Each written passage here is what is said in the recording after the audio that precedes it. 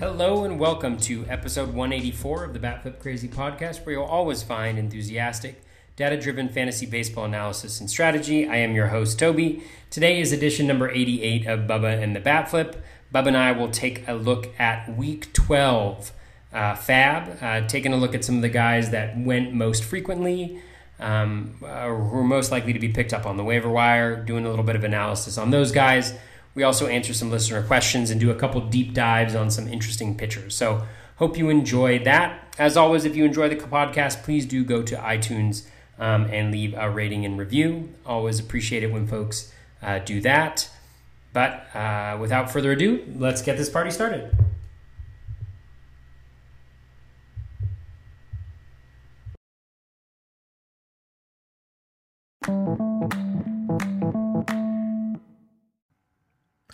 And welcome back, everybody, to another episode of Bubba and the Batflip, episode 88. Going to recap your week in Fab once again. It's always entertaining, even though it's not as hectic as it once was.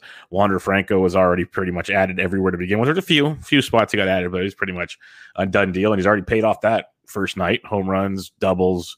The bar is set high for Mr. Wander Franco. You can find me on Twitter at BDintric, and my co-host is always on Twitter at BatFlipCrazy. Toby, how we doing, my friend? We're doing pretty well, Bubba. You know, as many people are, struggling with getting wins. It's like, what do you have to do? I had both Sandy Alcantara and Ross Stripling everywhere tonight. And I was like, okay, I should get one win. And it's like, no, we're going to both pitch gems and 1-1. So I'm hereby changing my tune, and I no longer support the win. I'm full in on the quality start or the quality start plus. Yeah, that our friend John from MLB Moving Averages has put together. I've changed my tune. Yeah, I think the quality start plus is the way to go. Like, because quality starts are still kind of a. If people haven't listened to it, John talks about it greatly. Last season, I had him on my show, and he broke it down there's 4 different quality starts he actually built. I think quality start plus is probably the most legit one, but it makes more sense than 6 innings and 3 earned. But in that Tout Wars league I'm in, it's an innings pitched league instead of wins. So that helps a little bit because the White Sox blew the 3rd straight win for Lucas Giolito tonight. So that's been really, really fun. But hey, he gets me 6+ innings every time. In reality, that's all I need. So to strike him out and do that, we're good because, yeah, the wins are tough. And then I don't know about you. I guess we can go on a diatribe because we don't have a ton of listener questions tonight. But like I heard on Rates and Barrel, they were talking about stolen bases being an issue and all this stuff. And I know we talked about it in the past in the preview podcast, kind of trying to get balanced guys, at least some guys that help you here and don't just like get the complete zeros type guys. And that's paid off pretty well for me, at least this year. I'm doing very, very well in stolen bases in most leagues. I don't count Barf anymore. My Barf team is so just destroyed. It's not even funny. Every time I look at that roster, it's just like, wow, this is what I put together today. This is great. But like all my NFBC leagues and stuff, I have stolen bases, like even Tout Wars. I can't get power at all. I have no power. 0 power. All my home run guys are not hitting home runs. It is beyond me right now.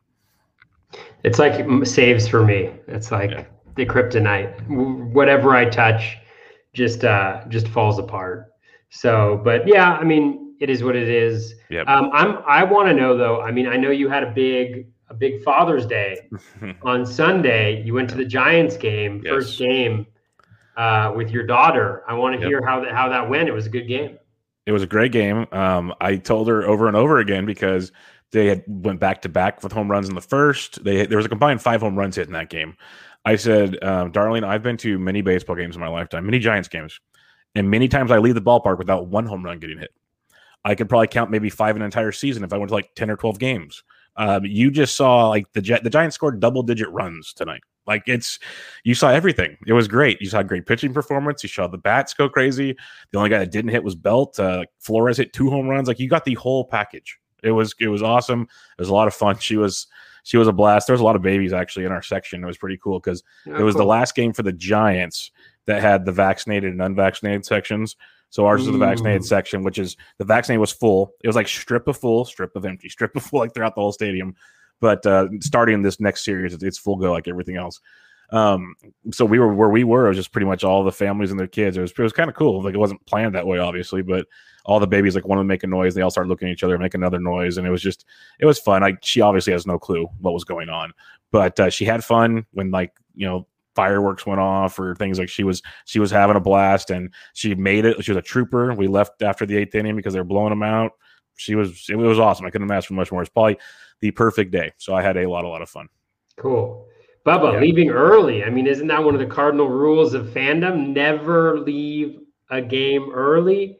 What kind of example are you trying to set for her? Exactly. No, it was one of those they're up like 8 or 9 runs, and I'm looking at her. She was starting to fade pretty quick, and I'm like, okay, this is let's get to the car, get her in the car seat before traffic starts. Let's just get her home and like do that, because it was about a 2.5 hour drive home. So I was like, get her in there, she'll fall asleep, we'll be good to go. And for the most part, it worked out pretty well. So yeah, it was. Yeah, my wife even says, "Wait, you want to leave?" Because she knows me, like I stay for everything, like even Sharks games, the Sharks will be like winning or losing by like 3 or 4 goals. And it's like, we're staying until the end. Like, just that's how it's going to go. So she knows that. She was very surprised to hear me say that. So it was a blast, though. I'm looking forward to doing it again with her. It's not like a rush to do it, but she behaved so well. Like I might be playing with fire, like testing fate to do it again. But the funniest part was most fans around me, they either had kids or they're like grandparents or something. There was a couple younger people, though, because like she'd be kind of standing there holding the chair and she'd be like screaming, like not angry screaming, but just like screaming, fun little kids screaming. And most people were just laughing at her, like having fun with it. These 2 younger people were just like, what is she doing? I'm like, you're not going to stop her. So good luck. Like she's not going to stop anytime soon. So it was fun. It was very fun. Very cool. But how was your Father's Day? It was good. It was good. My Father's Day is generally just involve like eating whatever I want to. You know, that day, Sweets. like I'm a very simple person, you know. So I had donuts and a latte for breakfast or for kind of lunchish, because I got to sleep in, which was nice. And then I had the cookie ice cream sandwich later on in the day, and you know, it was all good. It was all good. Perfect. So, perfect. Yeah, that's outstanding, and it's a good thing you have to sleep in, because you do fab all night long, so that makes sense. I do. You got to do that. My wife is actually a saint. She lets me sleep in on a lot of Sundays. So, that's pretty outstanding. Yeah. That is outstanding. It was a good Father's Day, but the sleeping in part for the fab. Let's talk some fab. It was another interesting week. Like I said, Wander Franco got added everywhere. We really don't have to talk about Wander Franco. Top prospect, started his first game, hit second, played third, homer, doubled. He looks legit. Things are going to happen. There's going to be ups and downs. He's a prospect. Looks legit. The top added player this week, though, another prospect for the Miami Marlins, picked up in 264 leagues, as high as $249. That was one Jesus Sanchez. I put some small bids on him in certain places. I think he's got a good power bat. He's an interesting overall player. I don't know if he's going to stick when like Cooper and stuff comes back. That's my big concern. Where they called Franco up. He's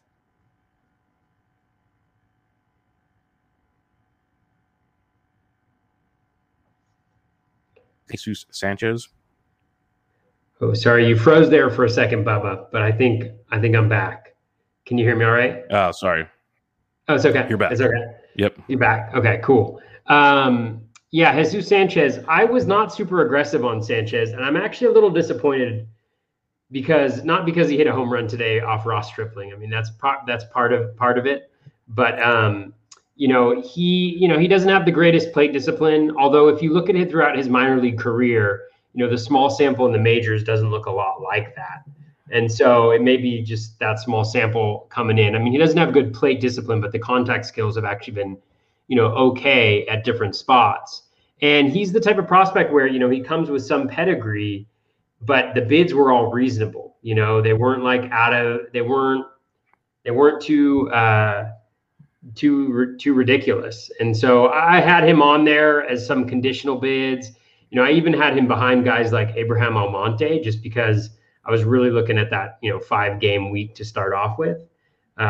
So, who knows what he'll end up being, but certainly the fact he hit a ball 110 miles per hour already, and he's got those 2 home runs, like he's the type of player that I think is worth the risk. And so I'm a little disappointed that maybe I wasn't a little bit more aggressive where I could have used a player like him in some of my leagues. Yeah, the prospect pedigree is great. He's been like a maybe 15 homer guy, maybe 10 steals, decent average in the minors. So he didn't really jump off the papers, but he crushed it this year in AAA in his 23 games. And that kind of got the early rise to the bigs. But I think it's more of a question is, does he stick when the guys come back? That's the real question. In theory, the Marlins don't have anything to really lose. So we'll see. At the same time, they might want to keep that clock from ticking. So keep an eye on that one. I think it's interesting. And the fact that you said is the bids weren't too crazy helps out a ton. So that's very good as well. The second most added player this week was Ross Stripling. You just hinted at him as high as $79. I know I grabbed him and I put bids in on him in like every league. I think I acquired him in like 1 or 2 of my NFBC Fab leagues. I have like 4 NFBC Fab leagues, nothing close to you. But I got him in at least 1 for sure, maybe 2. He's been outstanding like his last 3 or 4 starts, been really, really good. Was even decent on Tuesday night against the Marlins. He went 6 innings, 1 run, 7 Ks. Actually really good, not decent. So that gives him about 4 or 5 straight, like really, really good starts. He's been dealing, and he looks like to be locked into that Toronto rotation. So I was liking him for the 2-step this week, but I think there's more to come with him as well. Yeah, definitely. I loved him. I've loved him for a little while. I think this is the 3rd time we've talked about him on the show as a guy who, he's had increased velocity. He's got a great 2-step. I picked him up everywhere last week, I think. He has at Miami and then home against Baltimore, which you really can't ask for a better 2-step than that. When you look at his last 5 games, rolling average, his in-zone contact rate is below league average, 82.3%, which is really good. His O swing, and I think this is the key to his success, is up 32.7%. He's really struggled with that in recent years. The last year that he was good, which I think was 2019, he had a high O swing. So I was really happy to see that. Strikeout rate of 25.4% over those last 5 games. Walk rate of 7%, so about 18% K- walk rate, which is great. Swinging strike rate at 12%. And as I mentioned before, the velocity has increased. So there's actually like a reason behind, why he's improved, and it continues to increase. So over his last 5 games, it's at 92.2, which is the fastest that his fastball has been, I think, in his major league career. So this is really a guy who's just a different pitcher than he has been previously because of those velocity increases. And he's been pitching well against teams like the Yankees and the Red Sox, except for like 2 times ago against the Red Sox. He's had some really tough matchups. But yeah, just really excited. I picked him up a bunch of places, in the last few weeks. He was actually available in one of my main events. And I bid $47 for him, and I lost out to a bid of 54. And I was so disappointed in myself. I was like, this was a potential game changer right here, and I wasn't aggressive enough. But you win some, you lose some.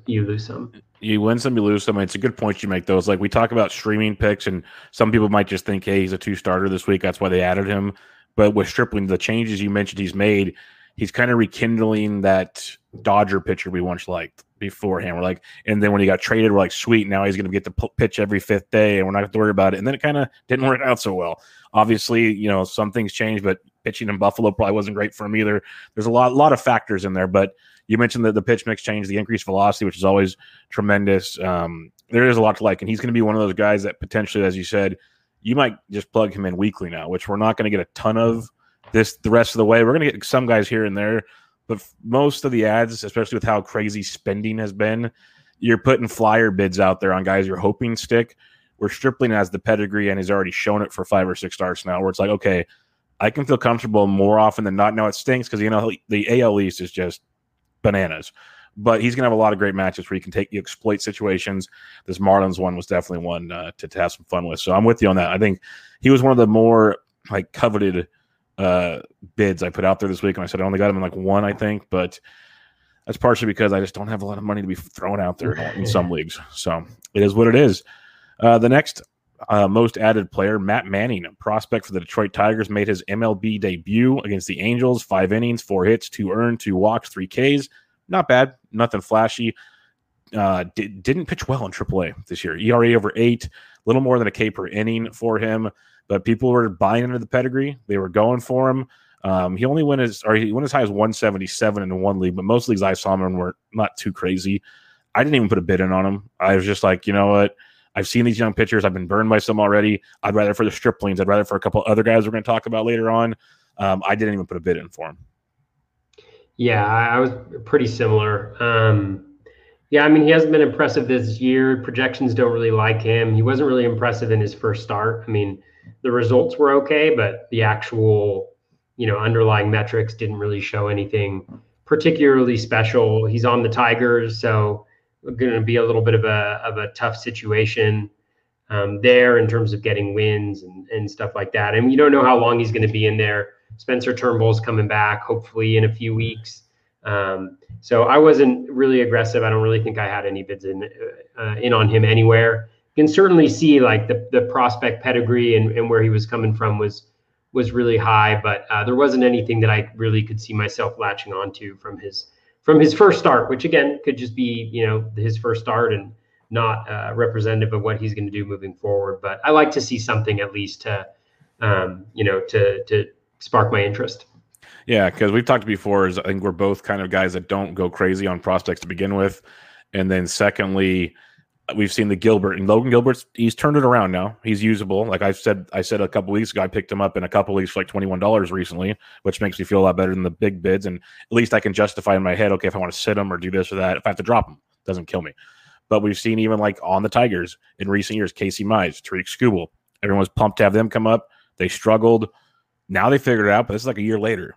And it was a pitch mix change for these guys and stuff like that. So not that Manning can't do it, obviously, as you're saying.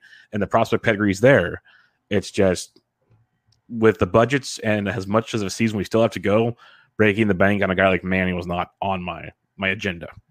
Johan, yeah. And Logan Gilbert's a good example because when we talked about him after he struggled starting off with, there was actually things in his underlying skills that you could hold on to, right? Like, the swinging strike rate was good. We talked about how the K-minus walk was good. Like everything looked really good. And now we're starting to see those skills kind of play out as we get a larger sample, fewer balls falling in play, fewer home runs, things like that. That's what I'm kind of looking for whenever I'm looking at any pitcher, really, is just something to spark some hope that there is some sort of skill there, and yeah, and that can also be a flaw because I'll oftentimes miss out on the prospects, Vlad Jr., who, take that developmental leap, I respect you for continually ragging on yourself, but I wouldn't. I know I've said it and many others have said it. You at least went at it from a purely like statistical, logical way. And, sometimes stuff happens. So yeah. That's the way it works. I'm just having fun with it. Oh, point. I know. I appreciate that you are. It's just like, I hope people realize now it's more of a, we're laughing and like a shtick thing because it's like the dude's just unconscious. So what are you going to do about it? It's one of those deals. But lastly, on the Gilbert thing, which is also interesting, and this can just be a purely, I'm trying to find anything out of it besides just the underlying stats. Like I remember watching that first start. He was so jacked up, and I can't remember who we were watching. I was watching recently one of the debut kids, so jacked up he couldn't find the strike zone. And you're seeing Gilbert after these last few starts, he might just be getting comfortable. It's that simple. Like he's realizing, okay, I can pitch. It's the big leagues, okay, but it's me versus them still. So, and you've seen it in his starts, and those underlying stats helped obviously kind of get there. And he's young; he's going to blow up still. Like I know for a fact I'm going to play him 1 week, and it'll look like great matchups. He's going to get shelled for like 6 because he's young, and they do goofy things from time to time. That's just how it works. But I think he's actually legit. So we'll see. We'll see. Manning might be there eventually. Manning might be a guy that we talk about this offseason as a 21st round guy we're willing to take a flyer on, and he comes in as like a 12th round finisher next year. Guy like that makes that next leap. But we'll see. He might just – it's just weird in season to see that kind of jump. Johan Oviedo. Picked up in 198 leagues as high as $44. He's been picked up and dropped a few times for streaming situations because the Cardinals have picked him up and dropped him back down to AAA a few times this season. He had a 2-step this week. I talked about it on my Quick Hits, my DFS show, is I like his stuff, but he doesn't have strikeout stuff. That's the frustrating part for me. And in fantasy, I want the strikeouts, especially if we're not getting wins, Toby. We got to get something out of this. And he even did it tonight. He pitched okay for the times he was in the game, didn't go deep into the game. And he didn't have many strikeouts. And that's just been a consistent repertoire from him. If you look at his game logs, it's like 3 strikeouts, 2, 4. Like it's never domination. And that's why I couldn't go in on Oviedo. Like I put like $1, $2 bids out there just because I needed a live arm. But I wasn't going hardcore on him. Like I know some people love him a lot. So I could be missing something. So what's your thoughts? Yeah, I stayed away from him everywhere except for one league. And I made the mistake that I always seem to make where, I get a few weeks without having a massive blow up, and then I'm like, well, Let's take a chance. I could dip my toe into the water on these, like, purely two-start good matchup, two starts. And that's what it was. And it wasn't great today. I mean, he gave up 4 unearned runs, so he only gave up 2 earned runs in a little more than I think it was like 3 1/3 or 3 2/3 innings. But the whip was not great. 9 hits and walks during that time. Walks have been the issue, as you mentioned before. I mean, there is something of interest. 11.8% swinging strike rate there. So there's something. The CSW is below league average, but it's not awful. But yeah, there really wasn't enough here to really go after him. And I think, it's always hindsight 2020, but I think this is one of those kind of quintessential, the only reason why you're picking up a guy, because he's got 2 good starts, and there's not really anything to hang your hat on. And you get burned. I'm just hoping the Pittsburgh start doesn't end up going too poorly. Who knows? Maybe I'll luck out. You never know. Pittsburgh's slowly becoming a sneaky team. It's either all or nothing. It seems like when they play, they either put up a complete goose egg as a team, or they go out and put up like 7 or 8 runs. They're just a really goofy team right now. But Frazier and Reynolds smoking hot. So we'll see on that one. Michael Fulmer came back from the IL, picked up in 189 leagues, as high as 171, stepped right back in. He's picked up a few saves. Seems to be their guy until they trade him. Like, it makes sense what they're doing. It makes total sense. Like, showcase him. Let's trade him. Then we can go back to Soto and Cisnero and do that whole dance again. So it makes a lot of sense what they're doing.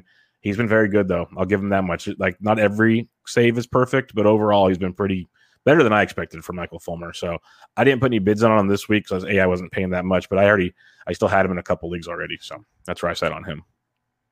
Yeah, I didn't either. He was gone in all the 15-teamers I think that I was in, and in the 12-teamers I think he was available in 1 league, but I'm pretty sure I was set on closers, although you can't really be set on closers these days. I shouldn't take that for granted. But yeah, I mean, he's been good. He's been solid.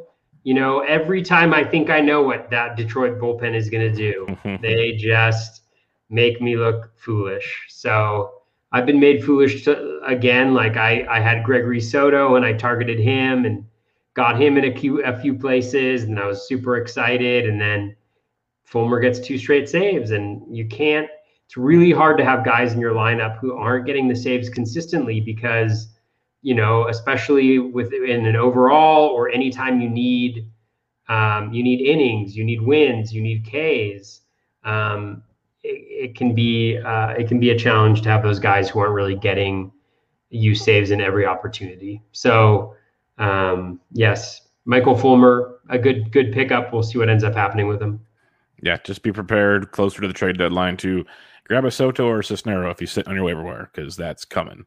Patrick Sandoval for the Los Angeles Angels of Anaheim picked up in 175 leagues, as high as 169. We talked about him a bit in recent weeks because he dominated with that 10 strikeout performance a couple starts ago. He's made 6 starts now for the Angels. He's pitched at least 5 innings in 5 straight starts, no more than 3 earned in any start. Only did that once. And in his last 3 starts, he struck out at least 9 twice. He's been looking really, really good. I know the pitch mix change has been there. Alex Fast and Pitcherless have raved about it with their gifts and everything about the curveball usage and the whiffs he's getting. His CSW was through the roof that one start. So, you get 2 out of 3 starts with 9+ Ks. Something's working pretty good. And Sandoval, it wasn't like he just came out of nowhere. A couple years ago, he was actually decent and looking like he had hope, and then kind of disappeared. I know I grabbed him late in best ball drafts and some DCs, so I've been able to luckily plug him in there. But I was not able to get him in any redraft leagues. Your thoughts on him? Yeah, he wasn't available in any of my 15-teamers, but I got him in all 3 of my 12-teamers. We talked about him last week, so I won't belabor the point, but he's got a really great repertoire. The fastball is not great, but the changeup and the slider, I think, are really good pitches. And, he's generating a ton of whiffs. The K-minus walk rate is pretty good, 15.4%, like slightly above league average. But swinging strike rate is great. And I think the thing with him, too, is the ground ball rate super, super high, 53% this year. It's always been above 50%. And so that will limit some of the damage as well, especially with those control issues that he has. So certainly he'll have some blowups, but I think he's in a position to be fairly, successful, I think, and I like him. I like him a lot. Yeah, no, I'm with you there. And that was the thing. He's always been a big time ground ball guy, but now he's getting those strikeouts on top of it. So it's a beautiful thing that he's putting together there. Next up on our list here, Bailey Ober picked up in 165 leagues as high as 160. I put out like some small bids. I got him in a few leagues. I really liked what I saw from him. The two things I was always concerned about is I knew he wasn't going to go deep. The Twins have already said we're limiting things, but I just wanted good quality innings and strikeouts. I got neither of those on Tuesday against the Twins. So that was fun. Again, it was only in leagues where I was desperate. Like I had so many IL guys coming on. I'm like, I just need pitchers. I need bodies. And so Ober was a guy. I'm like, I'll throw out $4 on him or something to see what flies. I got him in 2 leagues. He's obviously in the lineup for this week for a second start. We'll see how it goes. It's a guy that, again, he's not going deep. So I understand if you don't like him, but just the quality of innings he was giving and the strikeouts, I was on board for. Yeah. I wasn't really interested in him at all. I mean, I can see like the results have been really good so far, but when you look kind of under the hood, 8.9% swinging strike rate, that CSW is 28.6, I think, which is fine, but not great. In zone contact rate, 91%. So really has trouble in the zone, getting people to swing and miss. The O swing is really nice at 34.4%. And obviously the K- walk rate is tremendous at 27.5% heading into today. But I just didn't really see it, with the underlying metrics to be that interested. So I stayed away from him, but I can certainly see why people were intrigued. He seems to be a guy who maybe gets a little bit more out of his repertoire because of the extension. Like he's, I think, close to 7 feet tall.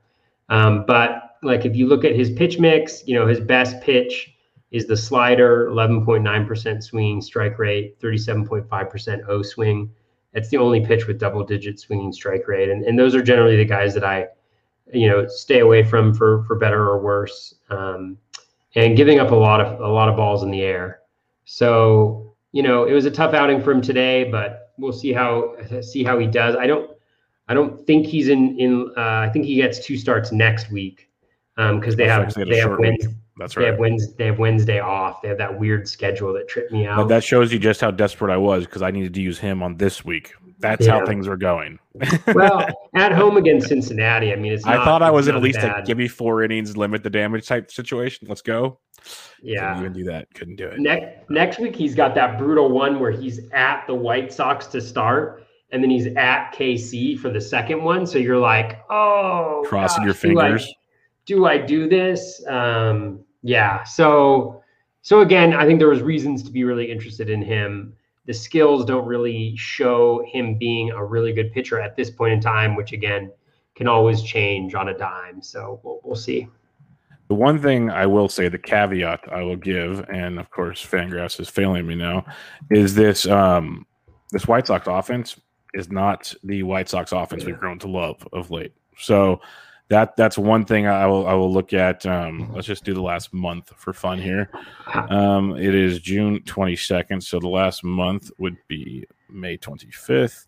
And just versus right-handed pitchers, the White Sox, because I do this for DFS every day, they're striking out 24% of the time, but they only have a 233 average and a 95 WRC plus. So they're like average to below average now. They're not like crushing it like they once were. They still scare the crap out of me. I'm not going to be like they're out. It's there. You're waiting for the beast to awaken, but they've slowed down quite a bit. So yeah, the righties guys against the White Sox, I'm not as worried about. Yeah, it's the lefties, and they've even slowed down there. They're like even look at tonight's start against Alexander. He shut them down for a while. It's a gosh, what a roller coaster. Giolito's pitching a great game. Yep. And then they give up the 3-run homer, or White Sox get a 3-run homer, so he's in line for the win. And then they come back and blow it the next inning. Yep. 3 straight blown wins for him. Yeah. Beautiful. Beautiful. With Alex Bregman hitting the IL for what has been told to us a long time, it's going to be a while, was the word. Abraham Toro has been the starting third baseman for the Astros. Got picked up in 158 leagues for as high as 171. That's a bit aggressive, but he is playing every day in a very, very good Astros lineup. The minor league numbers really didn't jump off the page to me, but they're going with them. He had a 4-game hitting streak before he snapped it tonight. He stole a bag. He had a home run over that stretch. He's walking a good amount, not striking out a ton. Like, it's a super small sample of good production, because before that, it's not been good production. But it's one of those, it's like, hey, he's going to play every day, and that kind of lineup, and that lineup's red hot right now. So what's your thoughts on Toro? Because I could see the point of giving him a try while you need him. Yeah, I like him a lot. If you look at what he's done in the minors, like, he didn't hit last year when he was in the big leagues, or the last 2 years, really. The batting average has been low, but he's not striking out a ton. The skills are okay, 33% O swing for his career, but the contact's really high, 81.3%, 30% hard hit rate, which isn't that great. The StatCast data isn't that terrific, but I think these are the types of guys that, they don't end up, costing that much fab. And it looks like he's the third baseman, like you said, for the foreseeable future. He's batting sixth, probably seventh when Tucker comes back, which I hope is soon. Yeah, please, God, hurry up! I know, especially for before this Friday, week, man. This I week, need it bad. Like all these good games, like all these, like there's war, all this stuff. Like they have the greatest matchups, the 7-game week, all this stuff, and he's just he's COVID. Yeah. So so I think I think it's nice, and the thing is, you can have them in. They get Baltimore this week, they got Detroit this week, they got Baltimore next week. I think they also have like somebody not very good the second half of next week again, and they have 7 games both weeks. So put him in. If he doesn't succeed in that, then maybe move on from him. But I like that pickup. Yeah, no, I like that one a lot. The next one, I was kind of in on, didn't get him anywhere because apparently more people were in on him than I was. But Erick Fedde, a guy I've made fun of many times because he just hasn't been that great. Like, he's been very hittable over his career. Like, he throws a good start here or there and gets up like 3 bad starts in a row. It's just the Fedde way. But he got picked up in 139 leagues, and if you look at his recent starts, they've been outstanding. I know there's a pitch mix change. He's even getting strikeouts. He's looked really, really good. And it's like, I don't think he's the Ross Stripling pickup of the week, but I was like, okay, I can kind of buy into using Erick Fedde for the foreseeable future, at least in a streaming situation on your roster. So I was kind of intrigued by Fedde. What about you? Yeah, he's been okay this year. I wasn't in on him. He wasn't available in any of my 15-teamers, so that may be one of the reasons. But he's another one of these guys where you kind of dive in, and there's not a lot to hold on to here. K- walk rate is 12.9%, so worse than league average. His swinging strike rate is 8.2%, well below league average. His O swing at 29.4%, is below league average. His in-zone contact rate at 89% is below league average. So everything is pretty much below average. He does generate a number of ground balls, 52% ground ball rate, but then you look at his BABIP. His BABIP's at 241 right now. His home run rate is like almost, 1/2 of what it usually is. So my guess is, his home run per fly ball is down at 12.2%. It's 19.6% for his career. So maybe guys aren't making as good of contact, but they are. Like, his average exit velocity is the same. His barrel rate is the same. Hard hit rate is about the same. So, there's some regression coming for him. The velo is higher than it's been before, 93.9, so around 94. You mentioned the pitch mix change with the cutter that he's kind of added to his repertoire. Let's see how good of a pitch that is, though. The cutter is decent pitch, 13.1%, swinging strike rate, 31.9%, O swing, decent in the zone. So, again, I'd be interested to see, if he's increasing his usage of that. He is. He's definitely throughout the course of the year. Well, especially over like his last 3 starts. Like, you look at his pitch mix, he's gone more like slider, cutter, change in his last like 3 starts. He threw a lot of fastballs in his last start, but before the 2 starts prior to that was a massive change compared to like most of the season. So that's what I'm talking about. I've heard from some other guys is like his last 3 starts or so, you've seen a much different approach to his pitching. Yeah. And that's where I was intrigued by what we saw there. Yeah, for sure. And one thing I'm noticing in his 5-game rolling average is just the the in zone contact is much better. I mean, it's still at league average, 85.8%, but that's so much better than where he is for the full season. And so those are the types of changes, that you got to make, that you got to keep your eye on, because they can make a huge difference. Yeah. Although recently his cutter usage is down a little bit. He dropped it off last game. Yeah, it was spiked up for like 3 games and it dropped down. Because I'm looking at the Savant chart. I was looking at Fangraphs at first, but Savant's got some different pitch mix than the Fangraphs page. Yeah, and the changeup is a totally new pitch. He didn't do it before this year. I think that's part of it as well. So, like I remember hearing, I think it was Simeone was doing one of his pitcher breakdowns, and the addition of the changeup, using fewer fastballs and either using more curves or cutters. Like it varies. If you look at actually start to start, that varies. Like he switches. Maybe it's just the attack on the team they're facing. I don't know, or the feel in the bullpen. But just the changeup in general, batters. Yeah. So that's been the big change. And he ditched the sinker. He ditched it completely. He threw it his first game of the season, and he hasn't used it really since. Looking at this chart, so that's been the kind of development. He's turning into a different pitcher right now.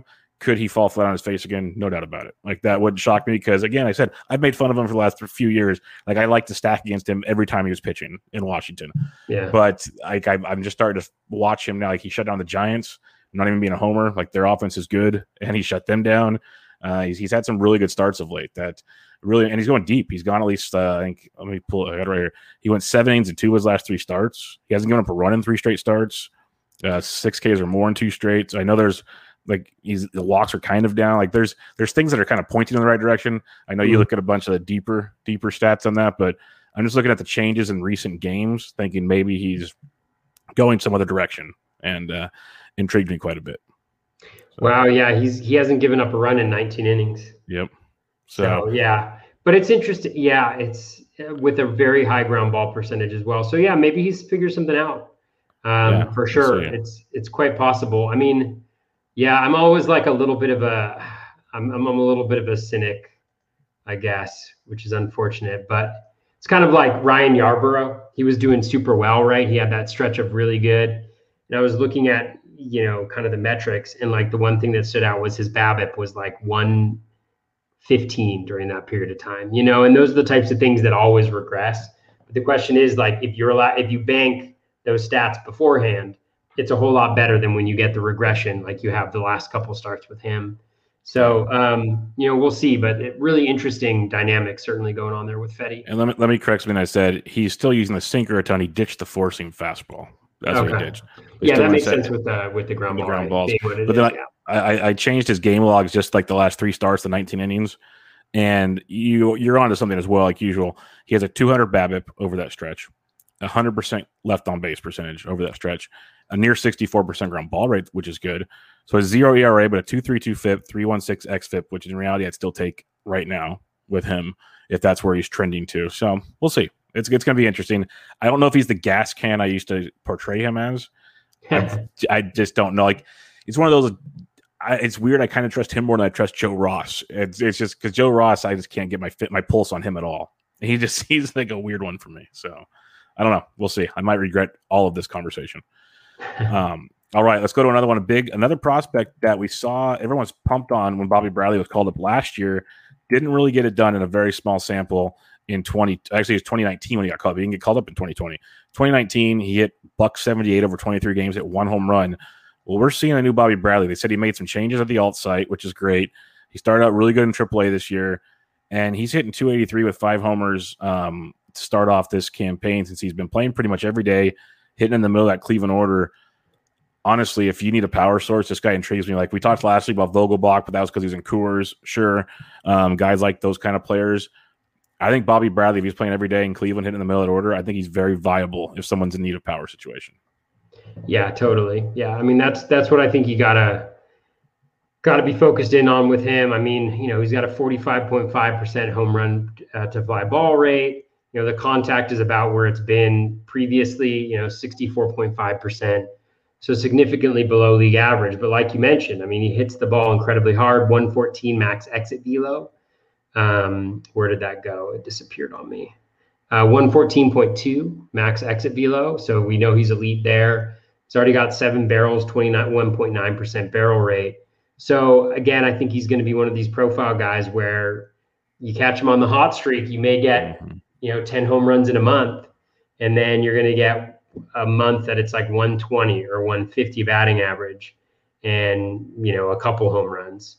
And so you just gotta play it and ride it while he's hot, ride it while he's got good matchups, and then don't be hesitant to pull him out of your starting lineup or move on from him when things go south a little bit. Yeah, because I do. If he's maybe he's made the complete change, we'll see. But there's going to be a slump usually with him, so just be ready for that. But the power is legit, and like you said, he's on a hot streak.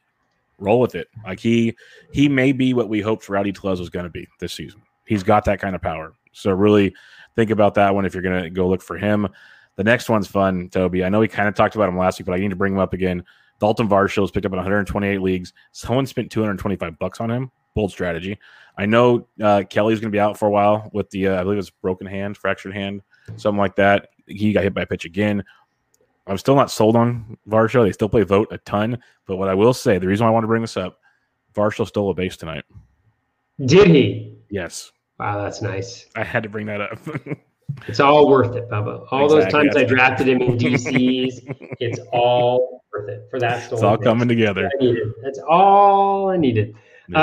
Yeah. I mean, I think Varsho, he struggled a lot, every time in the majors. I think the one thing that gives me some hope, just a little bit of hope, is the contact rate. The BABIP's been super low. And again, we're dealing with only less than 200 plate appearances here. 240 BABIP in his career. Contact rate at 72.6%, so not too bad. In zone, not great. So slightly below league average, but I don't think it's like the 29% strikeout rate that he's showing so far. So again, if he can ride himself into a little bit of luck, and God knows the Diamondbacks need it. Talk about, it might be interesting. It might be interesting to, I don't think Soria is going to gain much traction on the waiver wire. Like if he's on your waiver wire, nobody's going to be interested because the D-backs are so bad.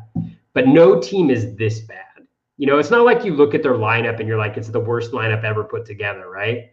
And so, I might be looking at Soria next week in leagues where he was dropped, where I'm so desperate for saves, because what goes down must come up.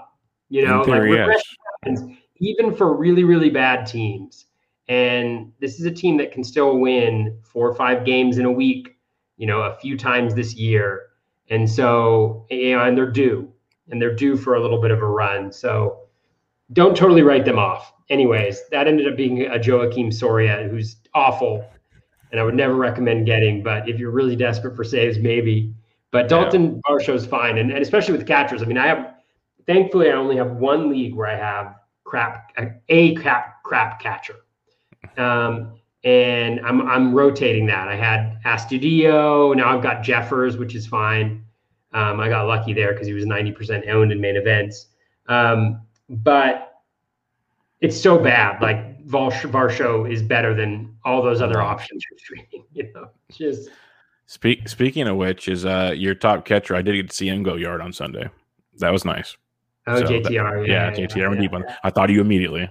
So yes, that was great. Did you see what happened to the D-backs lineup tonight?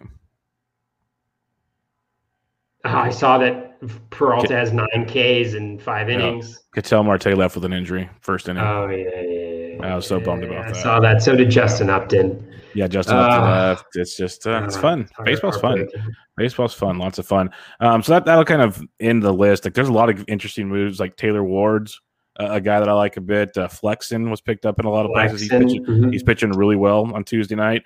Caleb Smith, if you're really deep and want to get frisky, he's actually pitching decent since he's back on the rotation. Yeah. There's Colby Allard threw well. This is where we are at this time of the season. It's kind of the Eric Fetty model. Are you buying the changes? All of a sudden they're pitching well. Are you not? Like, were you taking your chances? All I'm going to say is, if you want to take chances on these guys, fine. Don't break the bank for them, please. That's all I say. Just don't break the bank for them. Any other additions that kind of stood out to you this week? Flexen. I like Flexen a lot. He wasn't available. He was only available in one of my 15 teamers, but he's got a pitch mix change.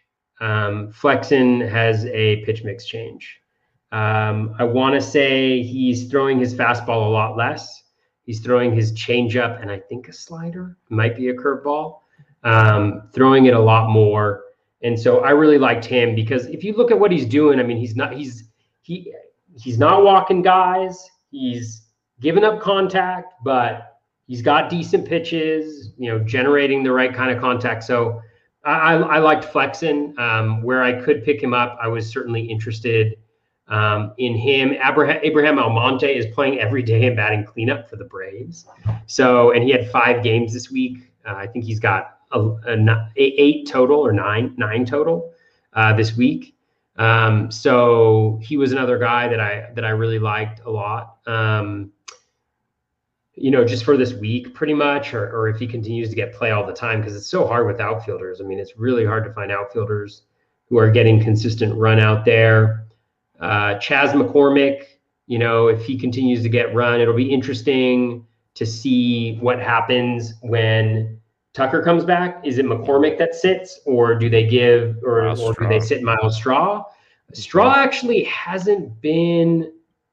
I don't know. I should check it out. He went deep today. He's got like 2 home runs over the last week or so, give or take.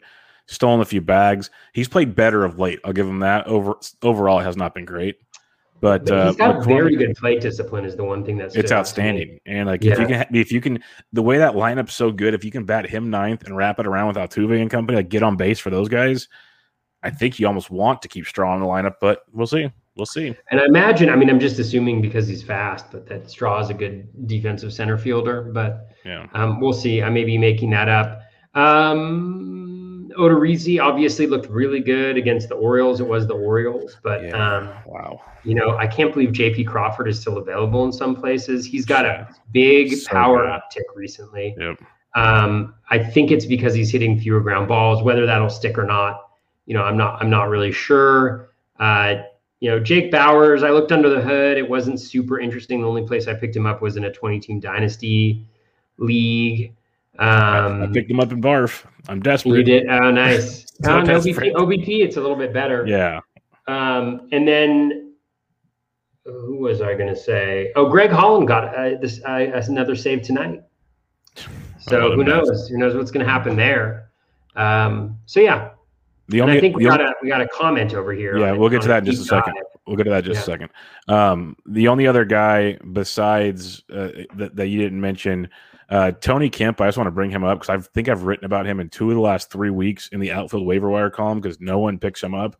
And I get it. It's frustrating, but the A's are batting him towards the top of the order most days. He's got lots of speed. He's actually showcasing a little bit of power.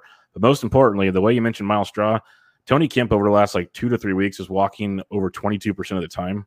The dude is getting on base and scoring a ton of runs. So you're not drafting him for power. Again, he'll give you a little speed, and he's second base outfield eligible, which will come in handy as well. So I'm not saying he's a must add. He's definitely a deep league ad, but I'm just blown away doing that column every week, and I have to use X percentage rostered guys. There's some players that just blow my mind. I know it's Yahoo that I have to use, and that's a whole different world. But it's crazy. Some of these leagues, I'm like, I want to be in these leagues so bad. Not just him, Jock Peterson's 25% owned. I'm like, what? Where does this exist? Sign me up. Kyle Schwarber's still less than 50% owned as of last week in Yahoo. Whatever. But yes, I mentioned his name as guys that got added, and Alex Thistlewood is a great listener of the show. He jumped into the chat over here as we're live on YouTube and StreamYard and Periscope, all that good stuff, and Twitter. And he asked, can we do a deep dive on Kolby Allard? And it's a good one because he's made 4 starts in his last 4 appearances, and he's gone 5 innings in his last 3. He's given up no more than 2 earned in any of those 4 appearances, 6 Ks in 2 of those appearances. His pitch mix has been interesting because he mentioned he was really good against the Dodgers. Well, against the Dodgers, he threw a ton of changeups and kind of dropped his four seam usage in that game. Basically, his drop in four seam was increased by the changeups. Does that continue? Who knows? But when you're looking at underneath the hood right now, Toby, what do you see on a guy like Kolby Allard? Well, I mean, for the full season, 40 innings pitched, 43 strikeouts. I'm a little skeptical of the strikeout rate. It's at 26.5% right now. The swinging strike rate's around league average, 10.8%.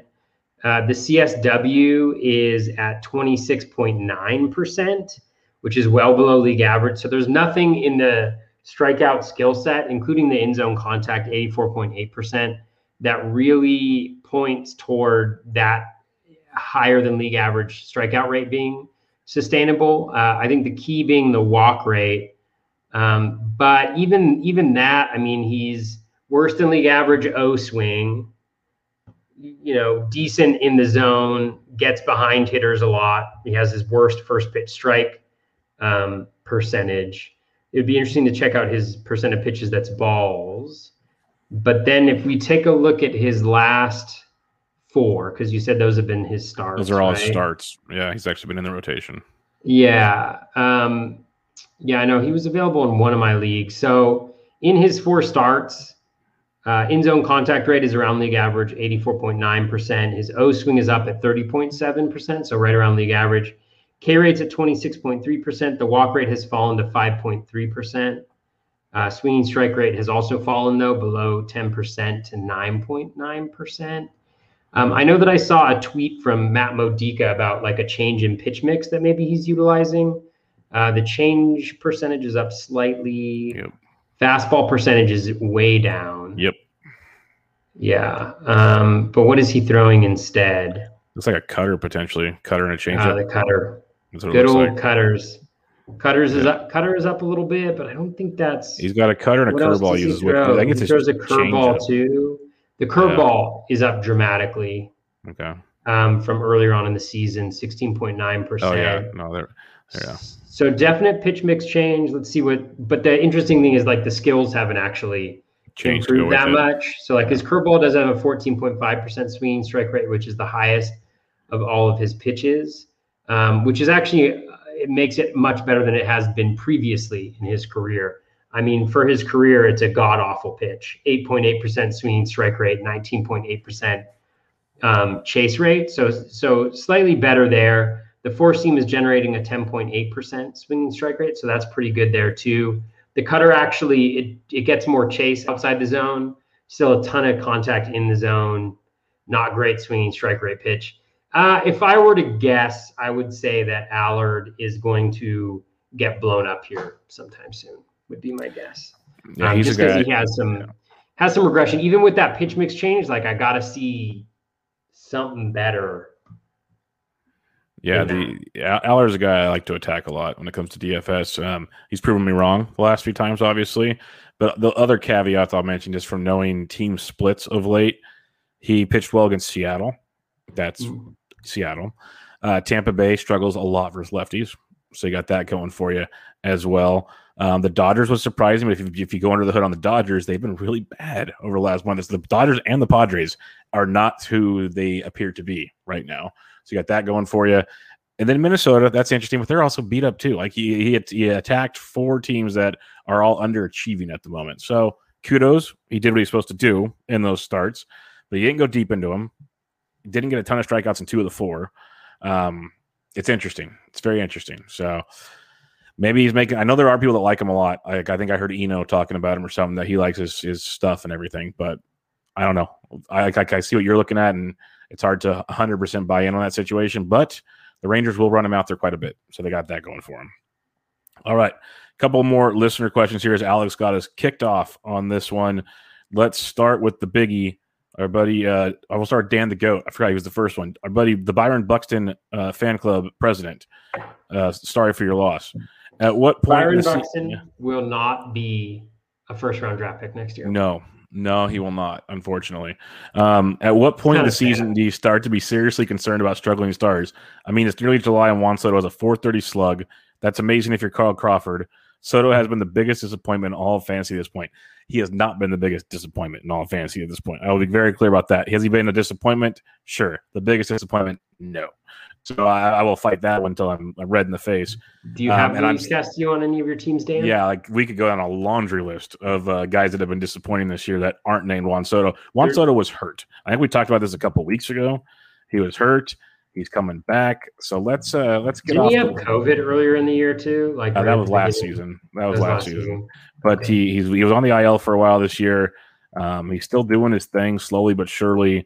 It's not ideal. I 100% understand what he's saying, but let's take a deep breath here for a second and take a step back. You look at all his X stats jump off the page. His exit velocity is still good. His max EV still good. All of his XBA, X slug, X wobas, whatever X you want to put in front of it, are outstanding. It's his highest hard hit rate he's had in his career right now. He's still walking at a decent clip. I said it a couple weeks ago. I'll say it again. I am not concerned about Juan Soto at this point in time. You want to know what I'll say? This is what I'll say. I'll say if you add together his 2020 season and his 2021 season together, that's probably his true talent level. Yeah. And that's one of the things is last year wasn't real. Like last year was not like, and we, I'll take my hits, but I think in our preview episodes, I said Juan Soto was the guy going at the top of drafts. That was the biggest concern to me. And it's like, he had a 363 BABIP, which was way above what he had been. His home run per fly ball was 36.1%, which also not only contributes to his power, but also to his batting average. In his other two full seasons, right? 292, 282, he's hitting 276 this year. So, again, like, I think he's really, really good, but I think our expectations were a little high given what he was able to do in the shortened season.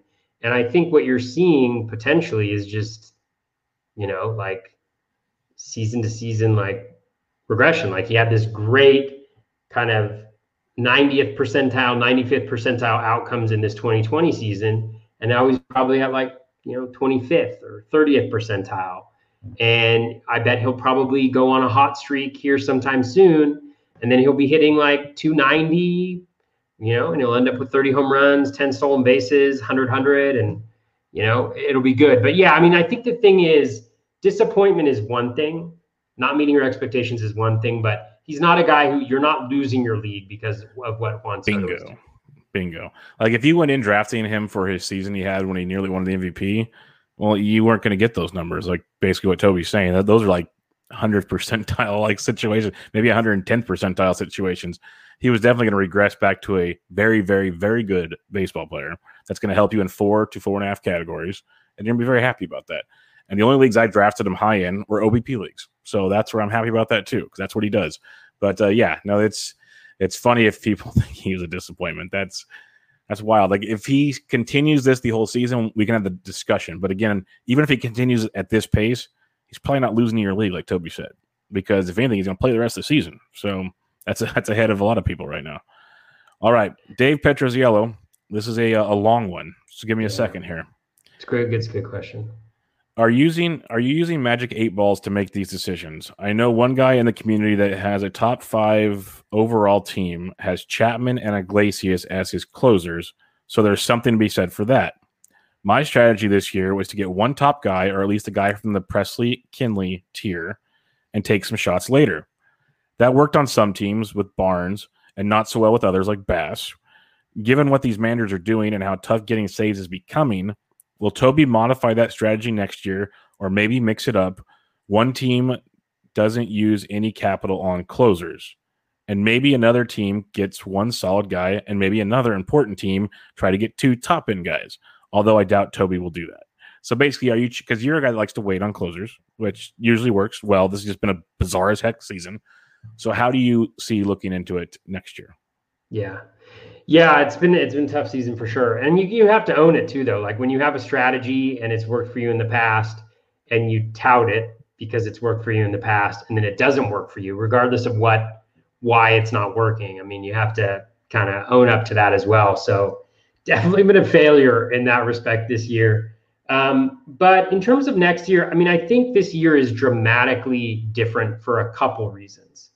I think one primary reason, and that is that so few teams are actually sticking with a single closer. Like it's one thing to have turnover in the closer position. I think that happens every year, but it's another that there's so many teams that are now implementing a closer by committee where without even like, it's not like they're alternating, it's not like this guy gets a save and then this guy gets a save, or whatever. It's just like, who knows, right? Like the Tigers we talked about, the Reds we talked about, the Royals we talked about, like all these teams, and so really there's so few locked in closers who are like the guys, that I think it makes it more important to get a guy who's locked in that role. Now, even with like my approach, like I was really high on Anthony Bass coming into the year. And I think of my like 6 15 team leagues, that I am pretty heavily invested in. I think I had him in 4. And he's a really good example of like the volatility of closers. Like he sucked his first 2 outings. He had 2 terrible outings that were both save opportunities. Then he had something like 14 or 15 straight outings without giving up a run, but he had already lost the closer's gig, so he wasn't in that, So the timing was just bad, but he didn't get the job, and so then I was out, and I speculated on the wrong guys, and so what has happened is your absolute nightmare of what happens, which is you go into a season, you think you've got decent shot at closers. You end up with 0 in a lot of cases. So you spend all of the early fab where other people are spending it going after, the guy who's breaking out hitting or the guy who's doing this. You spend all of your time analyzing closer situations and trying to speculate on closers so that you can have a closer to be invested, to have on your team so that you're actually getting saves. And you waste a bunch of fab. And these things have never happened to me before, honestly. Like I've maybe once or twice in unique situations, but generally I've been able to compete in saves and generally been able to, but I just haven't this year. And so it's definitely going to change my approach next year. It won't necessarily mean that I'm going after like a Liam Hendriks in round 4 or a Josh Hader in round 4, but it definitely means that I want to have a guy who's definitely got that closer role. And I had that this year. So maybe it's making sure that I have 2, because in previous years, I've actually been able to do that where I got those 2. And so maybe that's where I erred, but it's certainly going to make me draft closers earlier on than I usually would. It'll depend on what the draft situation looks like and what teams are saying and what it looks like. But I will certainly bump closers up, I think, next year in my drafts, because I don't want to be in this situation again. It's been really miserable. Yeah, no, and that's it's a good conversation because we talked about it a ton in the preseason. It's been a kind of an ongoing thing with, especially early in the year with all the people bidding on closers, as you mentioned. It feels like fantasy football with all the running back committees. Like there's like 3 teams that like play their star running backs. Then it's just like this guy gets 2/3 of it. This guy gets a third, but this guy got the third might get all the touchdowns. Like, what are you going to do? It's kind of has that feel to it. I know it's different, but it has that feel. The hard part, and like when I drafted, and I know we talked about on the show, is like I have my top 6 guys. I wanted one of those 6 to walk out with. I did that in most drafts. But then you still got to hit on the speculative guys. I got lucky. I've hit on most of them, but there's still not some.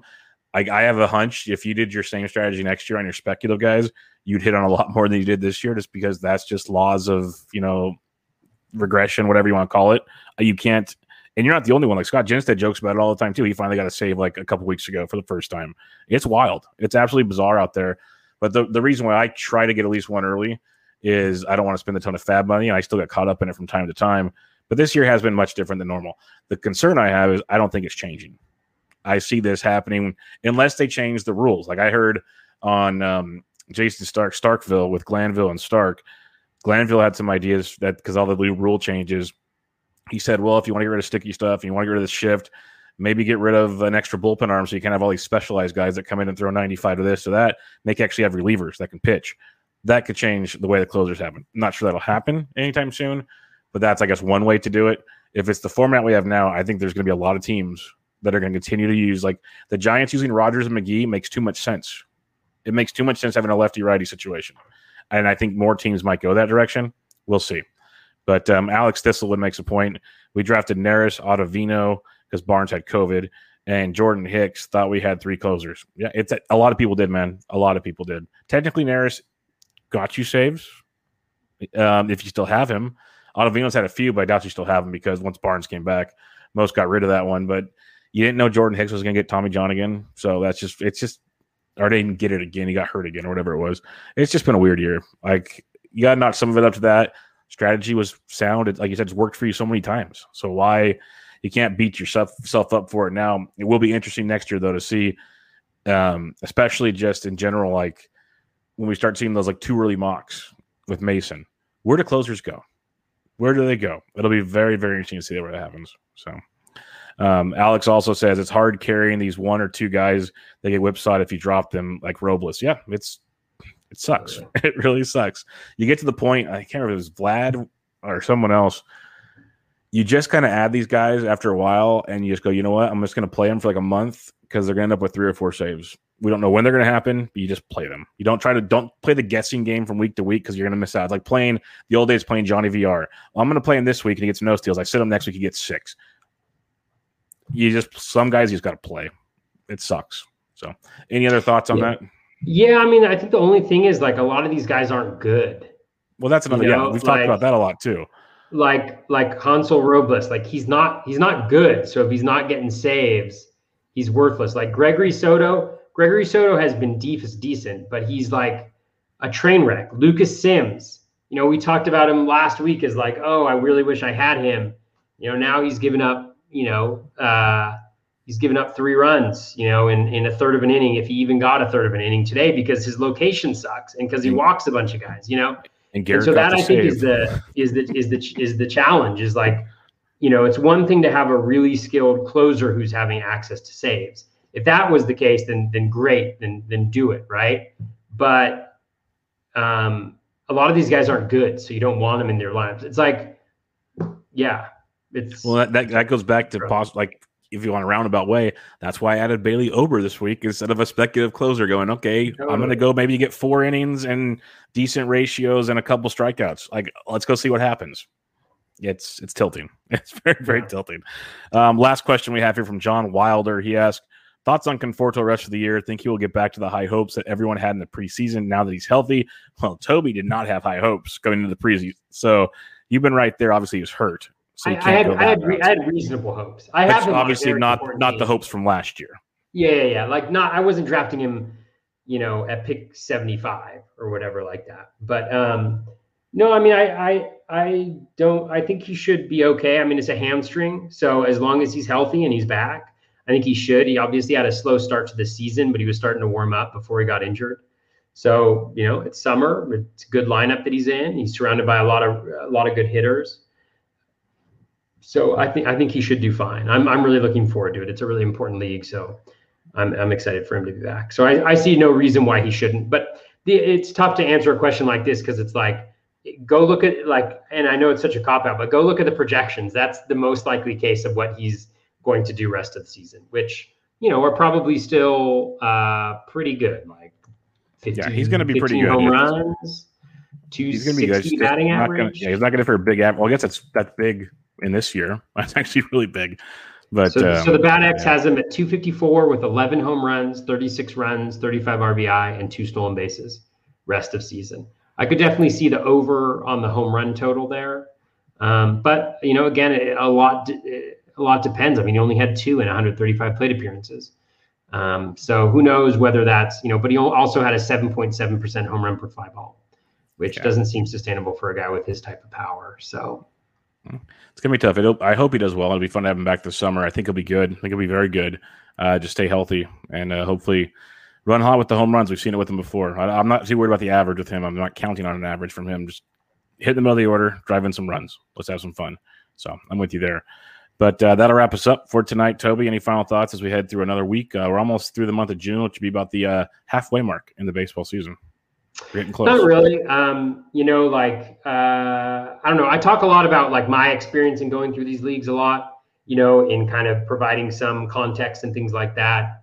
But don't worry, and I know I said I messed up the closers and I messed up Vlad Jr. The teams are on the rise a little bit. They're doing okay, so don't worry about me too much. But yeah, appreciate everybody listening as always. And we're almost halfway through the season, which is kind of crazy to think about. I mean, we're a week away essentially from being halfway through the season. Yeah, it's crazy to think that we're almost halfway through the season. At the same time, I'm like, we're only halfway through the season. Like, it feels like a long season because of the chaos that it's been. It's I just, what's around the corner is going to be it's going to be a crazy situation. So I'm looking forward to it. We'll be back with you guys every Tuesday for the most part, as long as, random stuff doesn't happen. I will say we'll be here back every Tuesday. So thanks for listening. As always, you can check out Toby on Twitter at BatFlipCrazy. I'm at BDentric. We'll be back with you guys next week, but this was Bubba and the Bat Flip, episode 88. See you guys later.